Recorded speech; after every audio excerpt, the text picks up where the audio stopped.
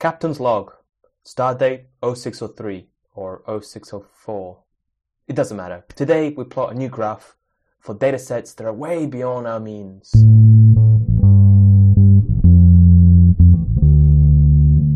Welcome to another episode of Hash the Financial Podcast. I'm your host, Ronald Sosa. With that cheesy intro out of the way, I should probably figure out today's episode is going to be about data logging.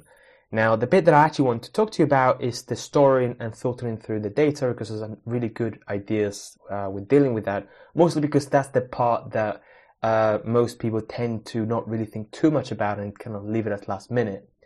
But before I actually go ahead and talk to you about stuff like that, first I need to talk to you about the actual aspect of logging data. Now, as the name suggests, logging data is you taking some sensor reading and saving it. And there could be various reasons as to why you want to do that, and I do apologize if this is quite simple term, it's quite simple idea, and you don't really need to be explained though, but I feel like I ought to cover all the grounds.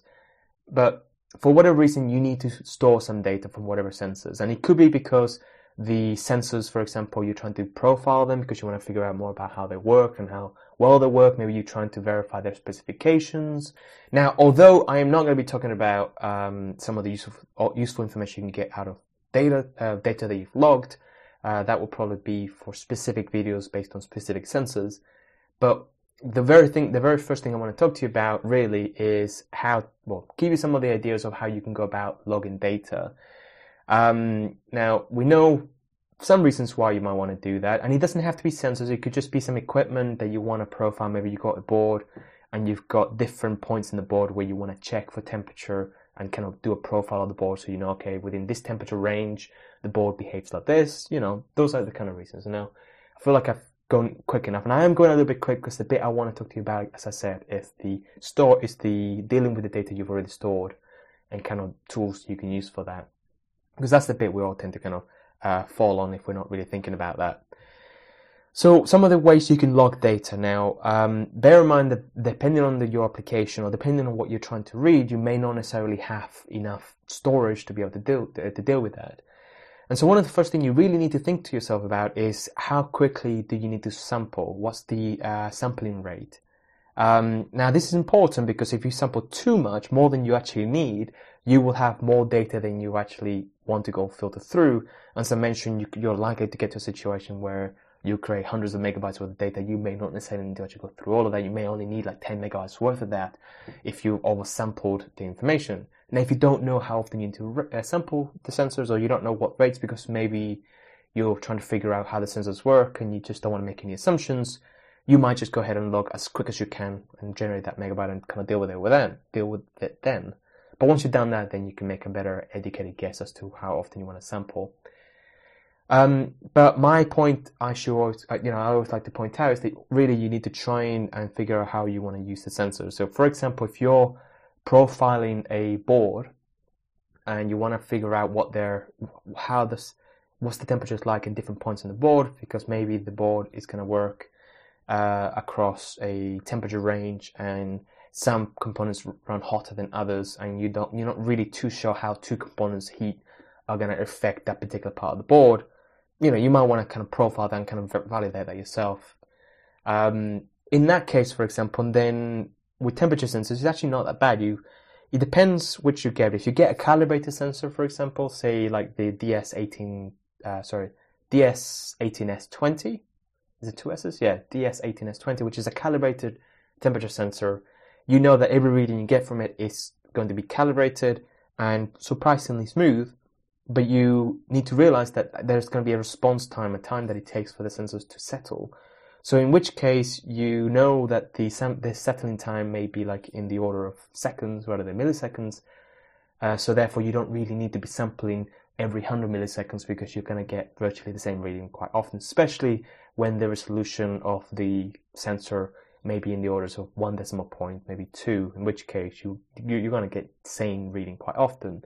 So that sort of stuff helps, understanding what the sensor you're dealing with or the thing that you're using to sample or to take measurements with, understanding how often or how quickly they respond.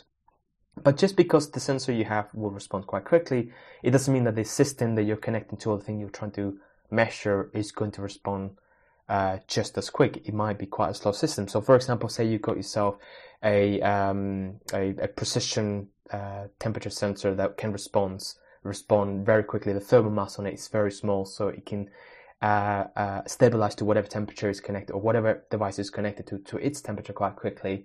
It doesn't mean that the actual board you have is going to respond to temperature changes quite quickly. Maybe its thermal mass is quite high, and so therefore it's going to take a lot of time for that to change or to shift its temperature. So again, understanding how the system is likely to work will help you reduce the amount of data points you have.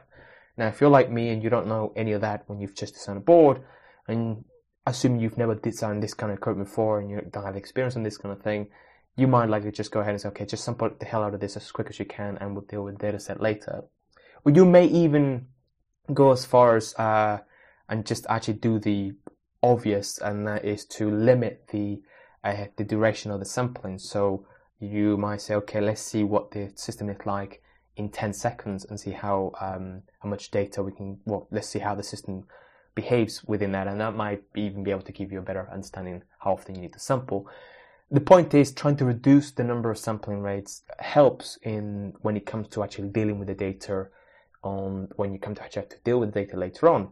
But that shouldn't really be a big issue. I mean, you could argue that we are now in a world where we've got very cheap single board computers, such as the Raspberry Pi, which means that we can get away with using gigabytes worth of SD card memory, and we don't really need to worry too much about it. Just kind of store it and deal with it later.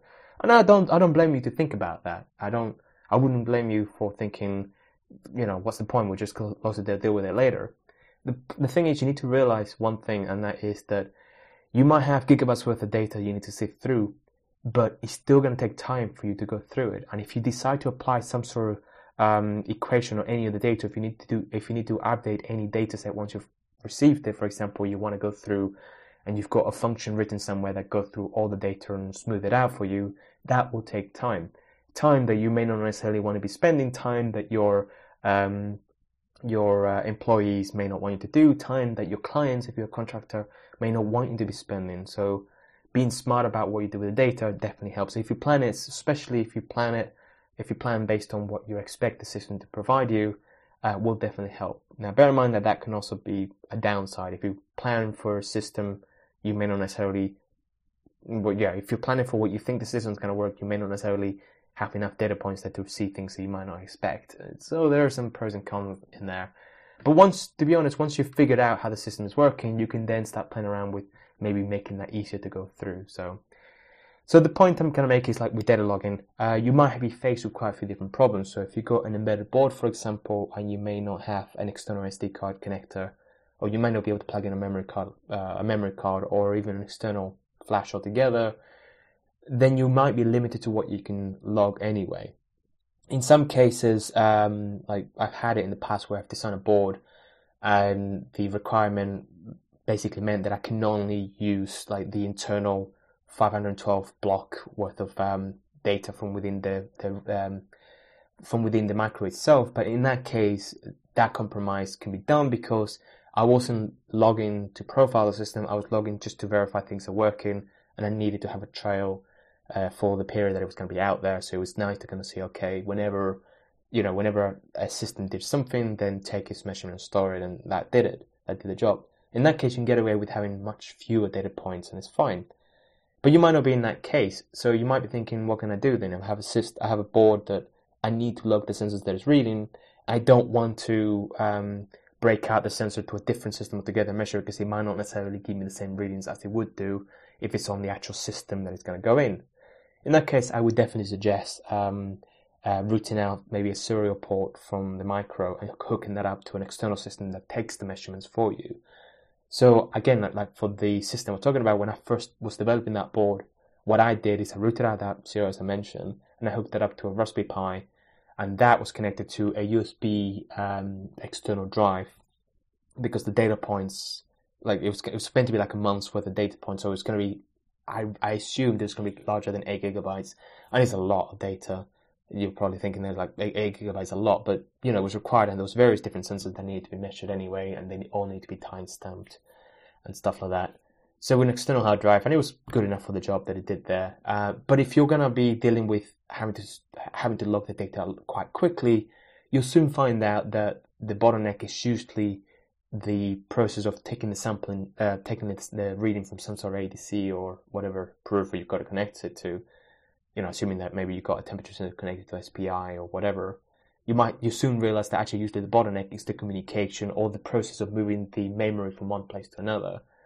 So in which case you may have to do some compromises. If you need to log data so quickly that you're not able to send it through a serial interface, then you are better off designing in the memory you need for that kind of data logging within the system, but that will also increase the prices. But I'm not going to go into too much detail. There's various ways you can data log. Even, for example, if you're finding that actually might be quicker, for example, rather than taking the I2C ADC and putting it straight through serial, you might actually find that the DAC on the micro might be actually quicker than you sending it through serial, in which case you may actually put the ADC on a Raspberry Pi to take samples from that, or something along those lines. Anyway, but I think I've covered enough with how you can data log. Anyway, there's various ways you do it. But let's say you've taken the readings from your board, you now have massive amount of data to sift through. Now, before we move on from that point, I would highly suggest that when you're storing it, and you're going to store a lot of data that are quite large data sets, if you know what to expect, if you know what you need, it might actually pay you to actually put some smarts on the board that's doing the data logging to filter out events so that you only saves the bits that you need. Now, for example, if you know that you're looking for some rapid changes within the readings, what you could do is you can say, okay, if the same reading for the last 10 samples have been the same, or however long your averaging is going to be, or even better, if you've got a moving average there, for example, if you're taking in a moving average to filter out the signal anyway, you can basically say, okay, if the new reading is greater than this reading, which is basically a gradient check, or better known as thresholds, if this reading is greater than X amount, then we'll start data logging this next 10 seconds and do stabilizers, for example. And that kind of helps you reduce that data set. But let's just say we don't know that. We don't know what to expect. And it's a brand new system. We don't understand that. We want to get as much information as we can to see it later. So we're storing the data. So let's assume you've got all this information coming through from the board. There are various ways you can actually save the file or save the data. You could save it as a raw binary file, in which case you're just basically writing a binary file into an SD card. And assuming you're not writing raw to the SD card, you're actually using a file system, I should say. But if you store as a binary, then you have the advantage that things are a bit more efficient, and you're not having to waste any processing time on the micro to do the conversion between that to something that, say, a person can read. But the traditional method is usually to store it all into a ASCII-based file, and usually a CSV file. CSV is a comma-separated file, which means that every line is usually one data point, and any data that you're going to store in one line, for example, you're taking multiple readings from different sensors, say you've got 4 sensors, then you store 4 separate values separated by comma, and they usually it's like numeric, and you always make sure that the delimiter is not being used within the actual ADC readings, for example. And you might even put a timestamp, so maybe your first data that you put on that line will be your time, and the next one might be your sensor reading, maybe the next comma separates the next reading, and so on and so on. And every line is a new data point that you're storing, again, new timestamp, new readings, and so on.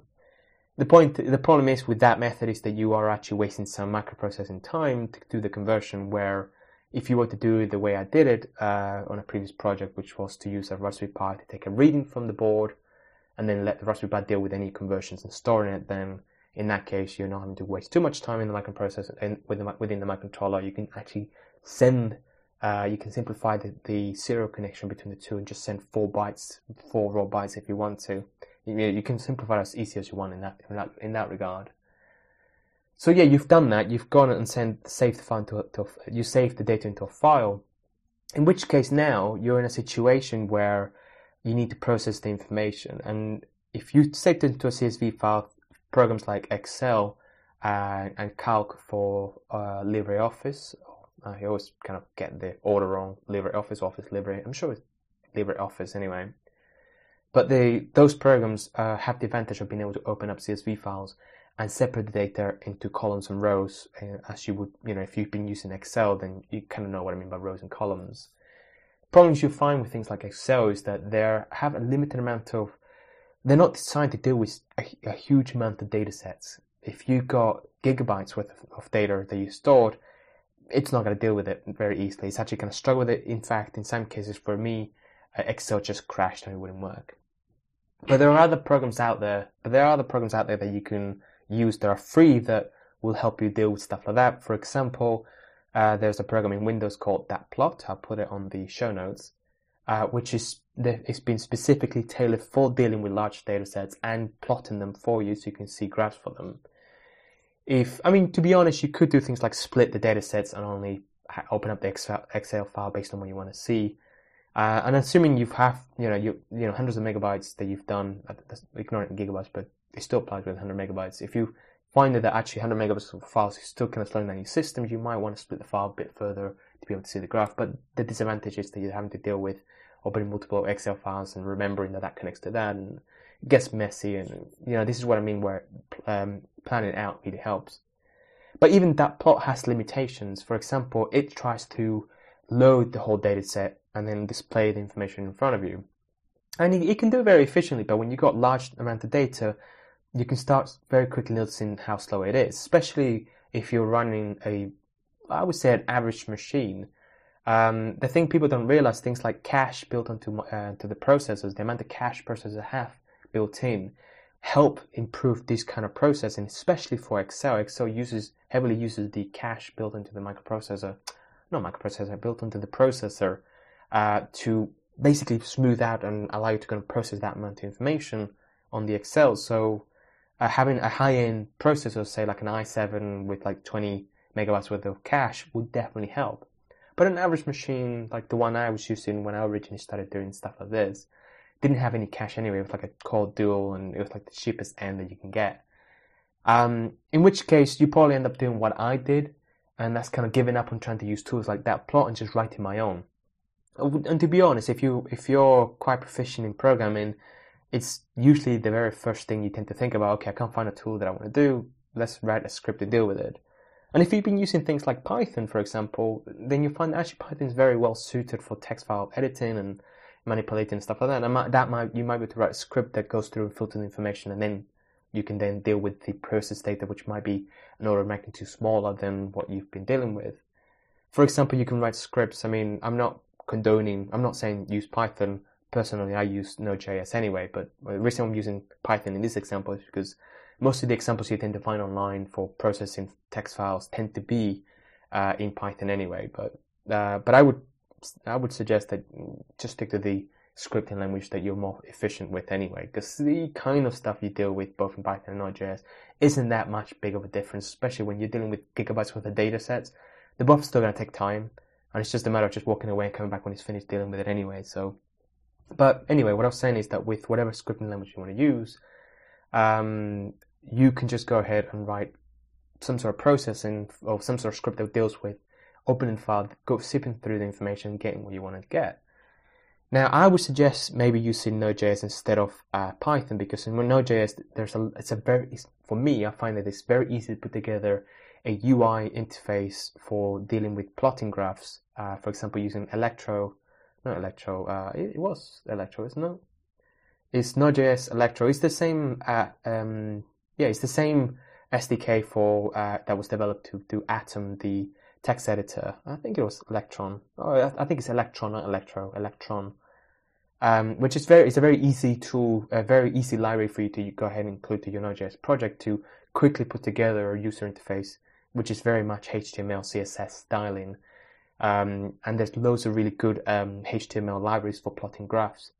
And so what I've done in the past, when I've had hundreds of megabytes worth of data, rather than processing it, I literally went ahead and read the first, say, 100 data points, plotted that, and then the graphing tool that I had is whenever you scroll to the left or the right, it would remove a few points and display the next few points. Now, the reason why doing something as simple as that is kind of nice, if you've never worked with that sensor before, you don't know what to expect from the data, then it's nice to be able to kind of scroll through the graph and see any signals that are coming through, so you can basically spot any interesting patterns which might help you to figure out how to create that trigger event on the microcontroller so that you only data log that aspect of the data. So for example, like if the data you're seeing might have some interesting peaks that are only like, say, a few milliseconds apart, and you're only interested to see in that, then you can very quickly very quickly write some code that would say, okay, if the gradient has changed this much within this time frame, and we know we're expecting a 10 millisecond gradient change for these peaks, then we'll just data log at that point. So, that kind of helps you with stuff like that. Or maybe you find that actually the only thing you're interested in is when the peaks go to positive, within 10 milliseconds it goes to positive, then 10 milliseconds it goes to negative, and then it goes quiet. That's the bit you want to data log very heavily on, but then reduce the amount of data points or anything else. So you can kind of do stuff like that, which you wouldn't really be able to do on just when you buy generic data loggers out there. So it really does pay to be able to look at the data set you have, especially when you're trying to figure out new sensors and stuff like that. Now, I've been talking about CSV files, but actually what I want to try and introduce you to is a different way of storing your data. Rather than storing it into a text file, if you are in a situation where you can use a Raspberry Pi, or heck, not even using a Raspberry Pi, let's say you do store the data into a CSV file. If you're in a position where you can now process the data, I would highly suggest using a program called SQLite. Now, if you've used databases, then you probably already know what I'm on about. But SQLite is a very simple databasing tool, primarily focused onto the embedded environment, which takes very little memory to use, and it's very tailored towards dealing in harsher environments where the power may be unplugged, so it has to deal with data losses and recover from that very, very easily. But also because it's a very simplified databasing tool in comparison to, say, something like SQL, which is used on servers for, say, websites. If you use WordPress, or if you've seen things like, I forget some examples here, but if you've ever been to, say, Hackaday, they might be using SQL, might be one of the other databases, where they actually store the information for the sites, that kind of stuff. But the SQLite is a very simplified, very robust, very minimal, and supposed to be a very good competitor to storing files directly. The developers keep comparing SQLite to you writing a program, that will read and write to a text file within the hard drive. They're basically saying that if you use SQLite, it will actually be more efficient and it gives you a lot more better benefits. And I agree with it, especially when I've been using it quite heavily recently for data logging, because it does quite a few things for you that you may not be as efficient to do with a text file. For example, because you're able to store it into a database or into a database files, actually before I go into that, I should point out how it saves the files. So SQLite is basically a program that runs on your computer. Now, unlike other databasing tools, you have to give it a file, a name or a file or a location to where the file is located, and that file becomes the database tables. Tables is where you store your data sets. So if you imagine, I guess what the easiest way to explain this is, if you store your data log into an Excel file, that file that you've created, the ones with rows and columns, is a table, or in the database world, that would be considered to be a table. A row is considered to be a single line of data, or data that are all associated, that have been stored together. So like I mentioned previously, if you've got a timestamp and 4 sensor readings, then a row may have 4 columns, or 5 columns if you include the timestamp. So what the first column on that first row will be the timestamp, the next row on that same column will be the first sensor, and so on and so on. And then the row below that, so row 2, assuming you're counting from index 1, but in the database world, you actually index 0 is your first row. So it's if you've been dealing with microcontrollers, then that should be quite an obvious thing to think about. But in that sort of environment, you've got your data sets in a row. So you can again picture in the way you deal with Excel files. So rows and columns kind of associate themselves as well with the tables in databases. But the nice thing is that with databases, tables, you can give names to the columns, so you don't have to just go and read from one, read a whole row to get information. Just like with Excel files, you can query, which is the term used for interfacing with the tables, reading and writing and so on, you can query for particular data sets. But the nice thing is that you can write which is a human readable query, you can write a command that tells the database program, the SQLite, to go ahead and search or get or retrieve or modify or insert whatever data you want on the table. And it can do that quicker than it will be for you or what it would be for the traditional method of reading and writing to text files.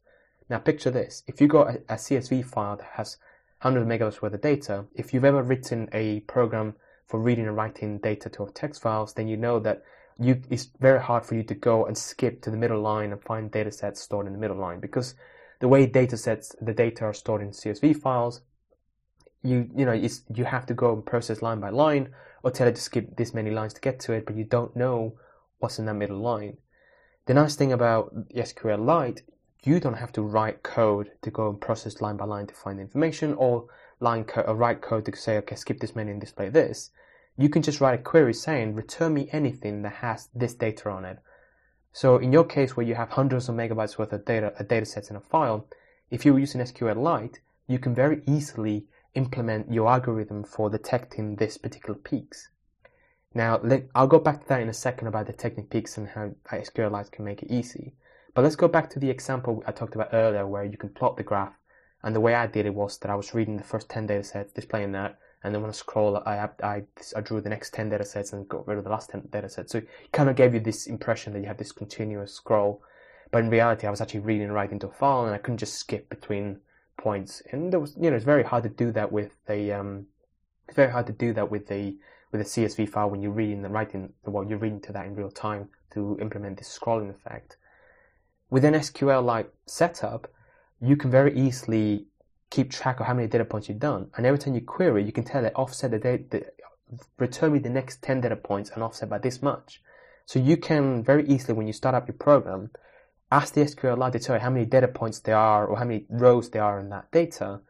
And then you can say, okay, give me the first 10 data points, and we'll display that on the graph. And when you scroll, you can say, okay, now give me the next 10 data points. Well, give me 10 data points, but give it an offset of this much. And the nice thing is, like with the example of scrolling, you can now click anywhere on the scrolling bar to skip back to the beginning. And rather than with my system, you have to go back and read through to try and find where you're at, or write any complicated code for that. You don't have to do that. You just basically say, okay, the person is clicked on this scroll, so we should be in this point on the data set. So now return this 10 data points from this row, and it can do that very quickly for you. But you can do more than just that. You can do one other thing, and that is, you can actually implement, you can either get it to modify the data before it returns it to you. For example, you can write a query that can say, okay, give me the next 10 rows. So return me the results of 10 rows being averaged out. And what it can do is it will go into the database. It will take the next 10 rows or how many you set it up. It depends how you write the query, obviously. But it can take the 10 data points and average out the columns that are associated to each other and return you a row of the average results of those two. So you can now very easily implement a averaging within the query of that file. So as far as your main program is concerned, it's been returned 10 rows that are already been filtered out, and you can implement whatever algorithm you want with that. There is obviously a limitation on that. If you are going to be doing more advanced stuff than just that, and you're happy to kind of sacrifice speed, then I would suggest maybe instead of using SQLite, maybe using something completely different, which is still kind of like database, but it's no databasing, or it's more like a document-based system. But you can use Mongoose.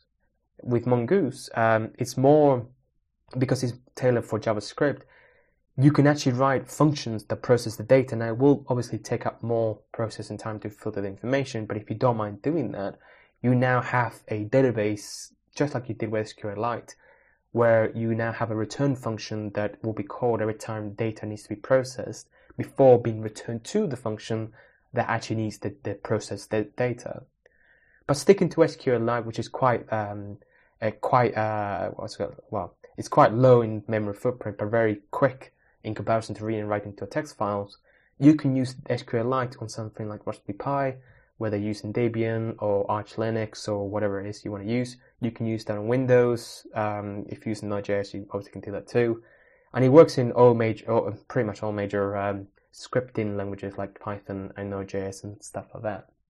Now, I would highly suggest giving that a go, because the point I'm making is, like, although you could, let me go back a second, you could use something like, say, LabVIEW, which has some really good tools already built in for processing that kind of stuff, or you can use something like MATLAB, which is specifically tailored for dealing with stuff like that.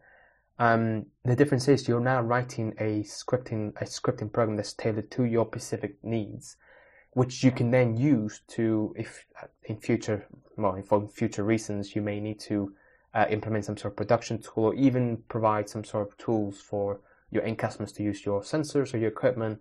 You have that already all built in, and you have a system for dealing with stuff like that.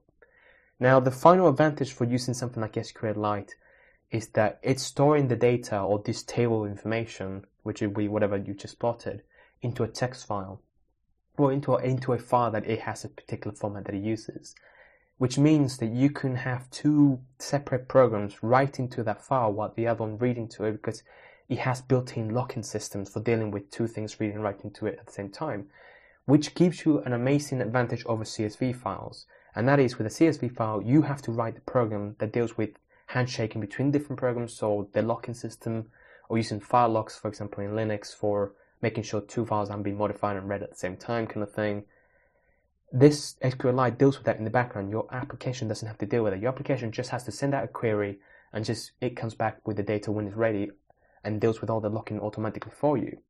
Now, the reason why I'm saying that's quite an advantage thing to do, because what you can do is you can have your system that's doing the data logging the data in real time, and you can, while that separate program, maybe written in Node.js, which is reading from a serial line, storing it, you can write a separate program that can try and read the information in real time to actually process the information, so you don't have to wait for the data logging. For example, you've got some sensitive equipment that has to run all day long data logging. You don't really want to wait all day for that file to be freed, which you would have to do so with a CSV file, because while the system is writing to it, you can't read to it. You could try and copy and hope for the best, and in some operating systems they kind of allow you to do that stuff like that. With SQLite, you can just query the information, get the latest data points as they're coming through, and process the information as it's been written, and you don't have to deal with any of that hassle of locking, as I mentioned. So it's definitely something worth thinking about. So that's what I'm talking about with SQLite, and what I wanted to introduce you with. And it shouldn't really make any difference how big the data set it is that you're using.